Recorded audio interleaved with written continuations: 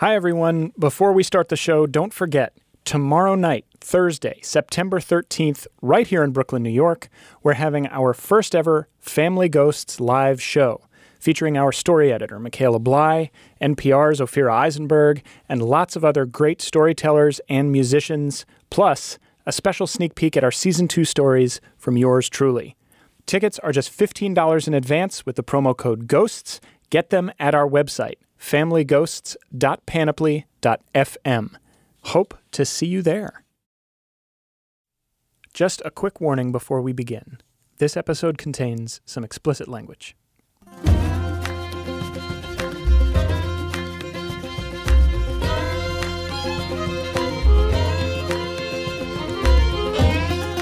Greetings, Ghost family. Welcome back to the FamGo Show Summer Bonus Episode Series, of which there are only 2 more before the official launch of Family Ghosts Season 2 on October 10th. This feed is going to be much more active between now and the launch of the season, when we'll resume publishing new episodes every week. This week, of course, you'll hear the episode you're currently listening to, and in 2 weeks, we'll have one more bonus episode for you before our Season 2 trailer drops on October 3rd, and then, 1 week after that, on the 10th, it's go time. Ghost time? Go time. Go time for ghost time. Anyway, I wanted to say thank you so much to all of you who've been tuning in for these bonus features. I hope it's been interesting for you getting to meet the producers who work so tirelessly to make this show everything it is, as well as, of course, the people who inspire them. I was thinking this past weekend about how valuable it's been for me to have the opportunity to learn about the things that inspire everyone on the team. The things I've heard the producers talk about with the artist we feature on this series don't come up around the office as much as they should, especially in the heat of production. Things like poetry and painting and cultural identity and fear of failure. Things that are informing every choice the team and I make in the creation of our stories, but that we don't often stop to think about and acknowledge.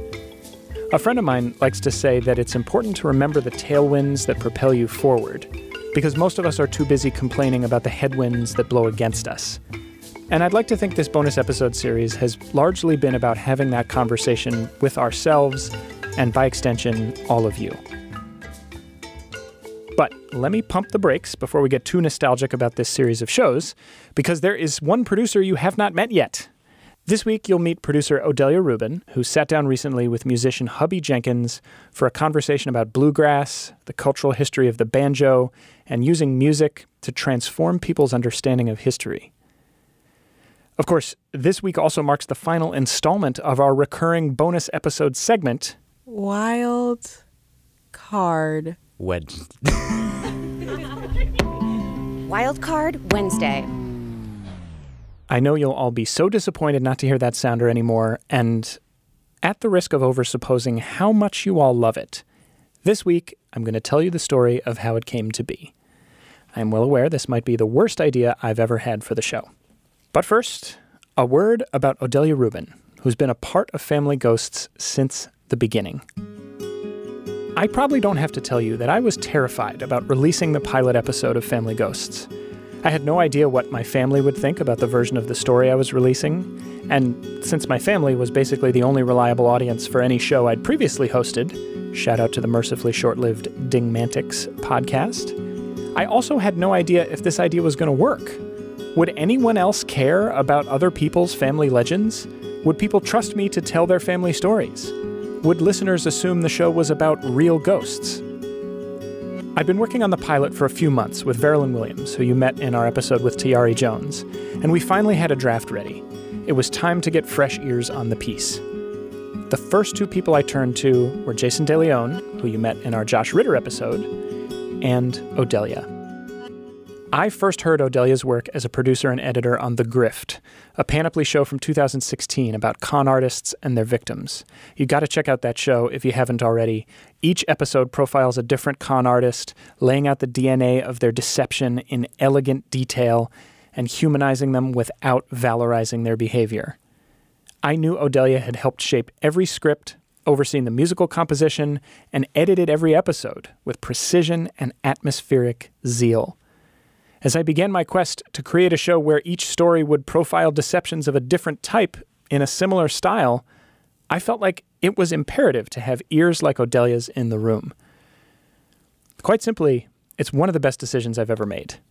In addition to bringing the excellence of her editorial craft to our team, Odelia has also been a tireless voice for authenticity of perspective, meaning she's always on the lookout for moments when it seems like we're massaging the narrative of a story in a way that isn't truly reflective of the storyteller's feelings about it, even if rearranging things would be more expedient for the arc we're trying to create. I really appreciate Odelia's commitment to that, and I'm sure our collaborators do too. Odelia left Panoply recently to pursue an exciting new project, but her mark on our show is indelible. You'll be hearing from her more this fall when our second season begins. Also, Odelia is a fellow bluegrass enthusiast, so when she suggested interviewing Hubby Jenkins for this bonus episode, I was over the moon. Hubby performs with Rhiannon Giddens, Rowan Corbett, and Malcolm Parson in the Carolina Chocolate Drops, and also tours and performs as a solo artist. His album, Hubby Jenkins, came out in 2016. He stopped by our studio to play some banjo and talk with Odelia about the complicated experience of being a black artist who plays the banjo, and the roots of his commitment to blending history with music.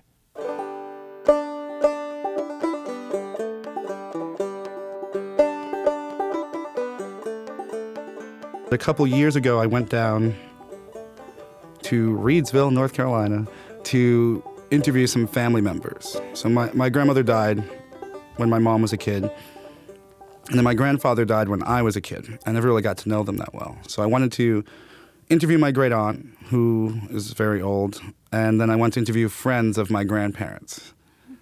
And in between interviews, I would just sit and play music, waiting for people to show up. And at some point, one of my grandfather's friends shows up, and he sees me playing banjo. He's like, "Oh, you play the banjo? That's pretty good. Why don't you go play me some of that piano over there?" And there was always a piano in my great aunt's house that no one ever played, and I never knew why they had it. And I said to him, "Oh, I don't know how to play piano at all." And he's like, "Really? Everyone on your granddaddy's side played the piano. You guys were the piano playing family." I was like, "Really?" And so I got it on tape.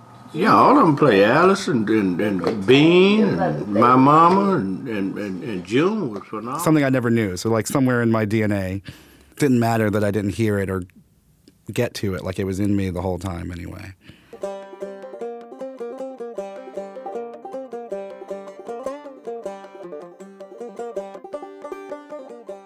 So I guess I wanted to start with asking you how you got into playing folk music. Yeah, sure. So when I was a kid, I grew up playing saxophone. So I played saxophone, alto sax from age of 5 until high school, and then rebelled against my folks and started playing cello and bass and classical music. And then when I finished high school, I was like, I want to play music. I don't know what it's going to be, but I'm going to take a year off from college.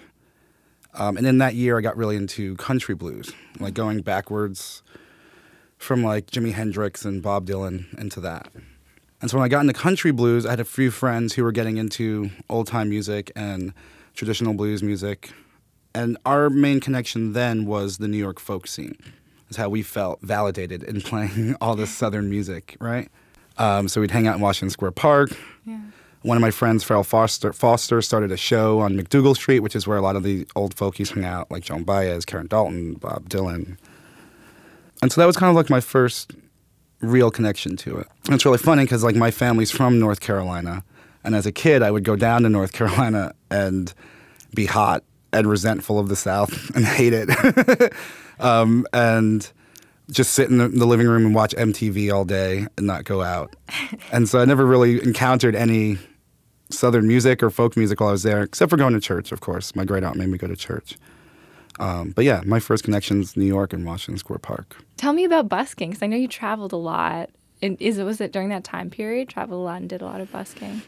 Yeah, there's a romantic view of old time that involves handkerchiefs and overalls and I guess plaid and boots and hitchhiking. And that was kind of really inspired by Woody Guthrie and that kind of stuff. So for a period of time, I would just busk in the subway in Washington Square Park, on Ludlow Street, on McDougal Street. I just busked everywhere.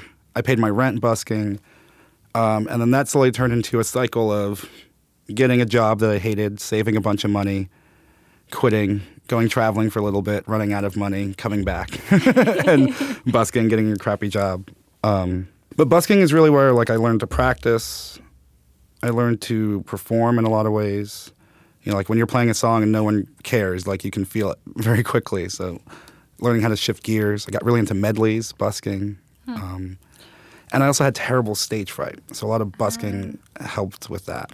That makes sense because you're playing to a group of a bunch of strangers, and people kind of cycle through. And so your music is roots music, and you also like your family is from this area in the South that plays this music, but you weren't connected to that. What did finding and playing folk music feel like to you? When I first started playing country blues, it was more of like a singer-songwriter kind of thing, and thinking of people like Robert Johnson or Skip James or whatever as artists. A lot of times people think of blues as like, what's the word I'm looking for? Not archaic, but like just not arts. Like there's no craft to it. Just like, oh, it's 1-4-5. But like they wrote these songs, composed these songs, if you will. And so hearing like someone like Skip James, it just felt powerful. It's like, oh, one person with a guitar can be more powerful than, I don't know, Led Zeppelin and all their stacks or whatever. And then at some point I was reading a book and I learned that the banjo was a black instrument, that the banjo was a slave instrument, and that the creation of American music first happened on plantations. And that opened all that music up for me in a totally different way. Where like before I didn't even think about trying to learn banjo. I was like, that's some weird white stuff. I don't know what's going on there. And just learning that fact made it super accessible.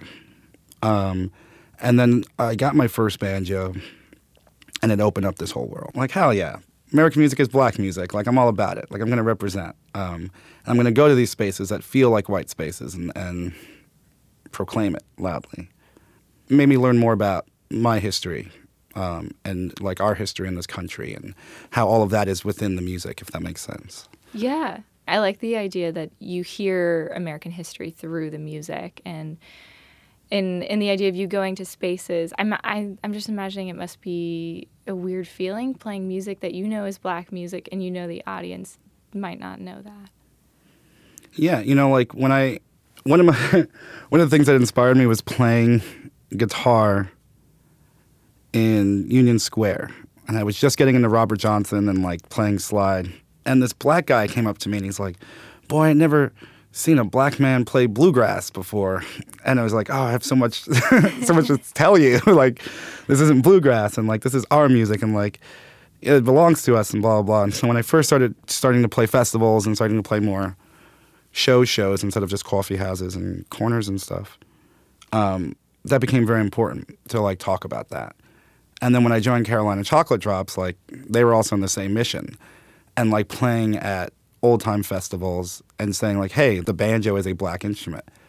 And people would be like, I had no idea. I've been playing the banjo for 50 years, had no idea. Or they would say, there's no way. My granddaddy played the banjo. Like, that, it can't be. So yeah, it's like just that fact. And like the visceral reaction people get from seeing black people play the banjo and play this music becomes historical and relevant in its own way. And you just have to, teach people that. Understanding the things that are happening today are rooted back then, So if you play like a minstrel song, if you play like a blackface song that has racist lyrics about, niggers have razors and all this other stuff, then you understand the mentality of police and people who support police and police brutality, and why like these ideals like, well, the creation of black people as being dangerous and super strong and fast and hypersexualized and all these other things are rooted in this time period and are integrated into our country and continue. Same with any blues song about prisons. Same with any blues songs about black love. Same, like so on and so forth.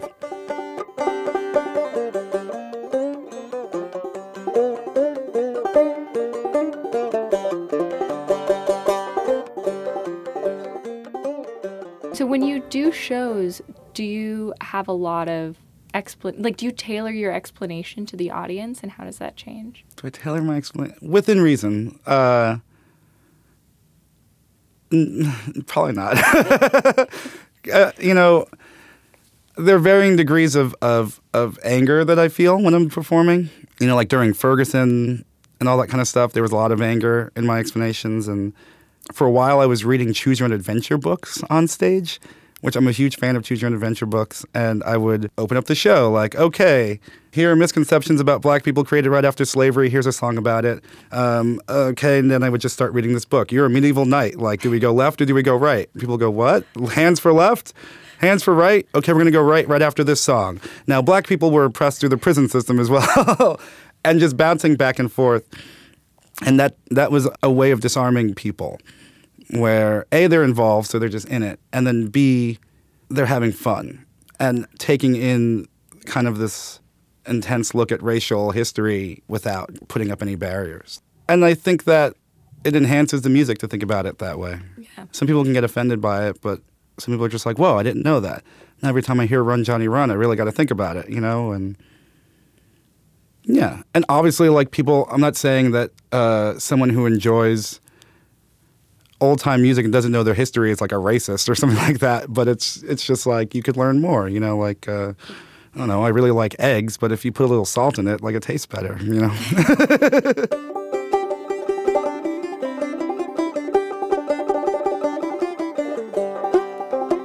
We'll have more with producer Odelia Rubin and singer-songwriter Hubby Jenkins after the break.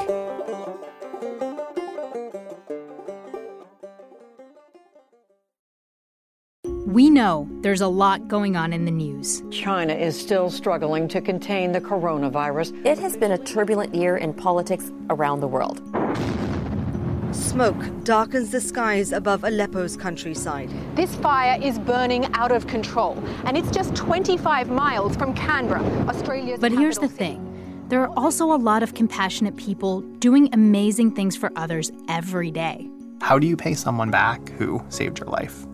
I am so incredibly grateful that I need to pay it back to her, but also pay it forward to others. Hear those stories on Kind World, a podcast about how acts of kindness can transform lives.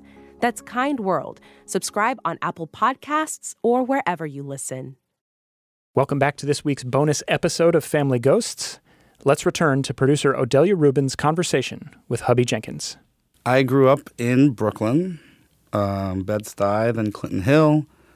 My mom, Cassandra, had me with my dad. My dad split, and then she met my other mom, Paula, and they both raised me. And they split when I was a kid. Yeah, and so my mom, Cassandra, is the one whose family's from North Carolina, who all came up in like the 50s and 60s. She grew up in Queens in the Rockaways. And my other mom's from Puerto Rico. So my life was kind of split between those two things, like Southern New York black stuff and and like Puerto Rican island goodness and Yankee ball games and all that kind of stuff. How did it affect the music that you chose? I think with Cassandra, she has a really eclectic taste in music. So like I would hear everything in the house from. She was really into the Pretenders, but she was also really into Shirley Caesar. She was into. She also taught me how to two-step, which I think was very important. She was like, everyone should know how to two-step. I have a very good memory of my mom like showing me in the kitchen while she was cooking how to keep a beat. And then with Paula, it was like lots of like salsa music and conga drums in the house all the time. And I think that affected me in a different way that I didn't see until later on, of just having this appreciation for like Afro influences and understanding history and that kind of stuff. Both my parents were fairly political, like active and like protesting and stuff like that. Paula has worked in harm reduction my whole life. So when I was a kid, it was like she did a lot of street outreach during like the AIDS epidemic in the 90s and stuff. And so that was like a big influence, just seeing her deal with that stuff and working with people who needed it.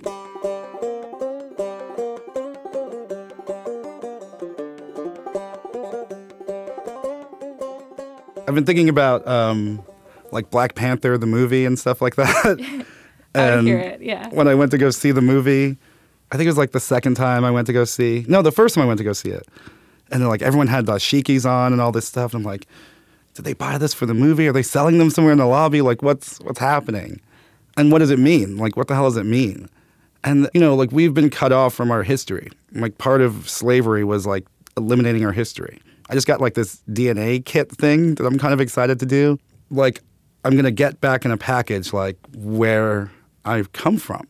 You know, I can only go so far, right? Before there's nothing. And so you have a whole society, a whole culture, a whole group of people who have this destruction of our past. And then the second part of our past is just altered, like altered to be favorable to someone else, and like altered to continue oppression, and altered to change perspectives of us, and etc. So it becomes a very important thing to me and very powerful to wear a dashiki and represent that, and to play banjo and tell people this is where it comes from and this is what it's about and why things have been changed and why it's important to unchange it, you know? Like that festival, Shikori Hills, like the first time I played at that festival, it was like I didn't know that festivals existed. I didn't know that fiddle competitions existed. Like City Boy, New York City, every day. Pizza, bagels, the whole thing. And went down there, and my mom was like so worried. She's like, "Oh, don't go to the South. Like, it's terrible down there. Like, be careful, yada, yada, yada." I was like, "I'll be fine." And I played this festival. People liked it. And I met some dudes. I think they're Muslim from Nashville. A bunch of white guys playing country music by a fire, drinking, and I'm hanging out with them all night. And then all of a sudden, just nigger jokes everywhere. Looking right at me like, "Hubby, you're going to like this one." Like, derp, derp, derp. And I'm like, oh my goodness, like what world what world have I walked into? And I confronted that situation by standing up and yelling the worst nigger joke that I know. Just like saying it like super loudly. Like, you want jokes like that? Here we go. And everyone saw me and they looked at me like, oh, that's right. And then they moved to like sexist jokes and I don't know, something else, you know.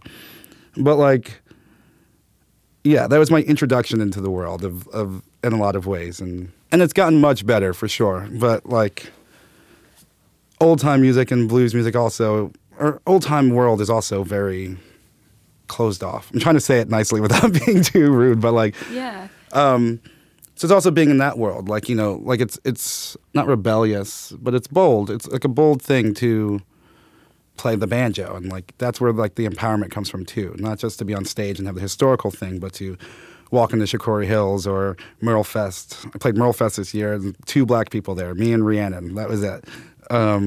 Just to walk in there and be like, hell yeah, black people, you know. And it's very important to me to do that. I guess like when I was talking about my Puerto Rican mom earlier, it's like just seeing her do that kind of work, like just do activism work, you know, like making her work part of like a change was inspirational. And so try to make it whenever I play that I'm pushing forward.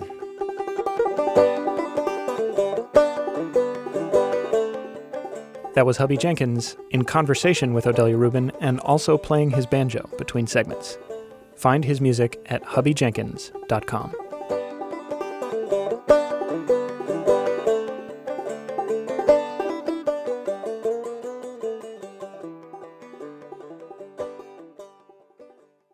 Wild Card Wednesday.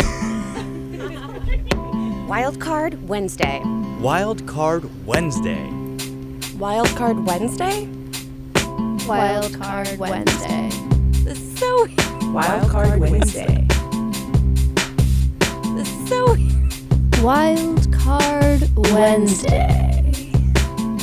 Wild Card Wednesday. Wild Card Wednesday. Wild Card Wednesday. This is so Wild Card Wednesday. Wild Card Wednesday. This is so Wild Card Wednesday. Okay, so it's early 2017, and I've just made contact with my grandfather's secret daughter, Maya. It's a huge turning point in the reporting of the pilot episode of Family Ghosts. I decide to call up my friend Ben Maston, who I used to do sketch comedy with in college. Ben, as you might imagine, is a real cut-up. Okay, so relative to you, she is I guess like a half-aunt? Is that a thing? I think she's a haunt. A half-aunt. A haunt. Yeah, but really it works on a couple levels, I think. I hope you're going to use that.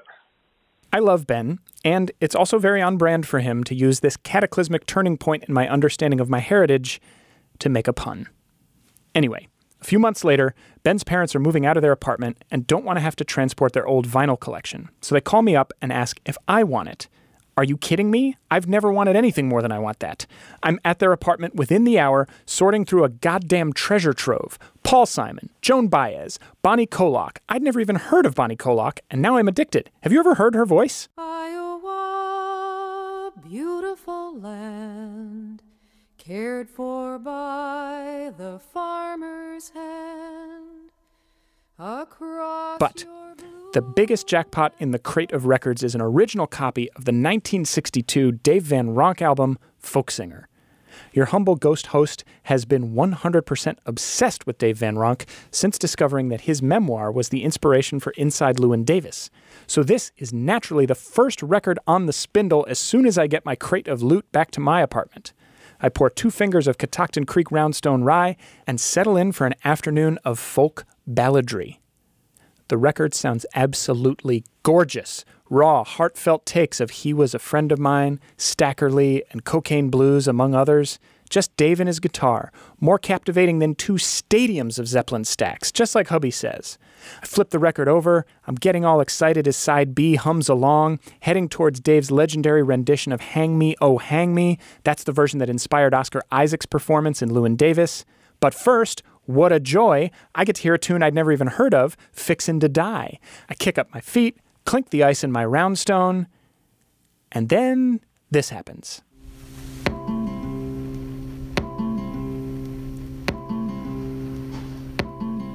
So many thoughts at once. First thought, curses, a disruption of my otherwise perfect evening of music and reflection. Second thought, but this is totally why records matter, man. The inherent imperfections of music and life can't be digitally ironed out, and vinyl reminds us of this. Third thought, that is a nicely timed skip. The notes are so pleasing, the repetition, rhythmic. I walk over to my record player and recorded a few repetitions of the skip on my phone. Then I lifted the needle, lowered it, let the record continue. Transfixed by Van Ronk's original version of Hang Me, I drifted into folk oblivion, forgetting about the record skip for months until March of this year. It's time to launch this very bonus episode series, and I'm wanting as many of our creative choices as possible to reflect the diverse array of influences that infuse our storytelling. I remember the record skip.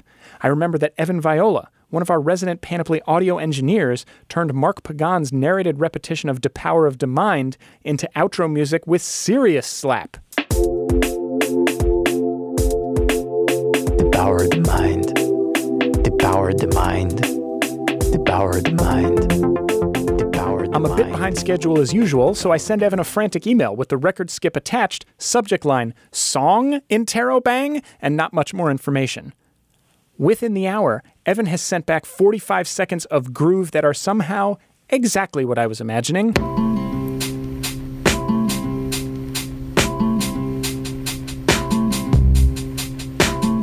I book a studio for an hour and ask everyone in the office to come by and say the phrase Wildcard Wednesday. I give them as many prompts as I can think of. Say it like you've never heard of it. Wildcard Wednesday? Say it like it's your favorite day. Wildcard Wednesday. Say it like you're singing about it in church. Wildcard Wednesday. And so on. Within a few hours, a classic track was born. Now, the point of all this is to say that nothing you hear in this feed would be possible without the freedom to follow occasionally harebrained creative impulses, which Panoply has, for reasons unknown to me, continued to provide, and being surrounded by wildly talented and better organized people. And of course, all of you members of the Ghost family. If nothing else, I hope these bonus episodes have helped illustrate how much goes into all of this. Thank you so much for listening. I couldn't be more grateful. Family Ghosts is hosted and produced by me, Sam Dingman, with Odelia Rubin, Jennifer Lai, Lindsay Cradwell, and Jacob Smith. Our story editor is Michaela Bly, our managing producer is Mia Lobel, and Andy Bowers is Panoply's Chief Content Officer.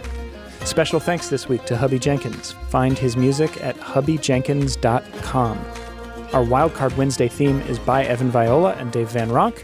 featuring the vocal stylings of Shemaiah Williams, Jacob Smith, Nicole Buncis, Lori Tobiasen, Lindsay Cradwell, Shelby Jordan, and Emily Mulholland. If you're anywhere near Brooklyn, please join us at the live show at the Bell House tomorrow.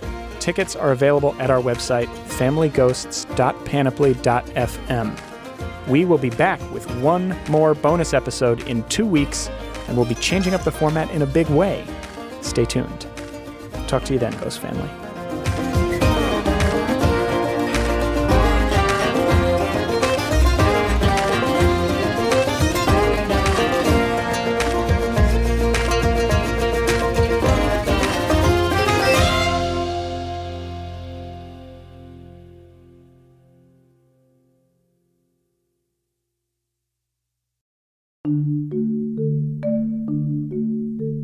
Ghost Family, thank you so much for listening to our show and being a part of what we do. Today, I need to ask for your help. This is something that will only take 5 minutes of your time. Please go to spokemedia.io/survey and tell us a little bit about yourself. It really helps us find advertisers, which helps us keep this show in your podcast feed. That's spokemedia.io/survey, and thank you.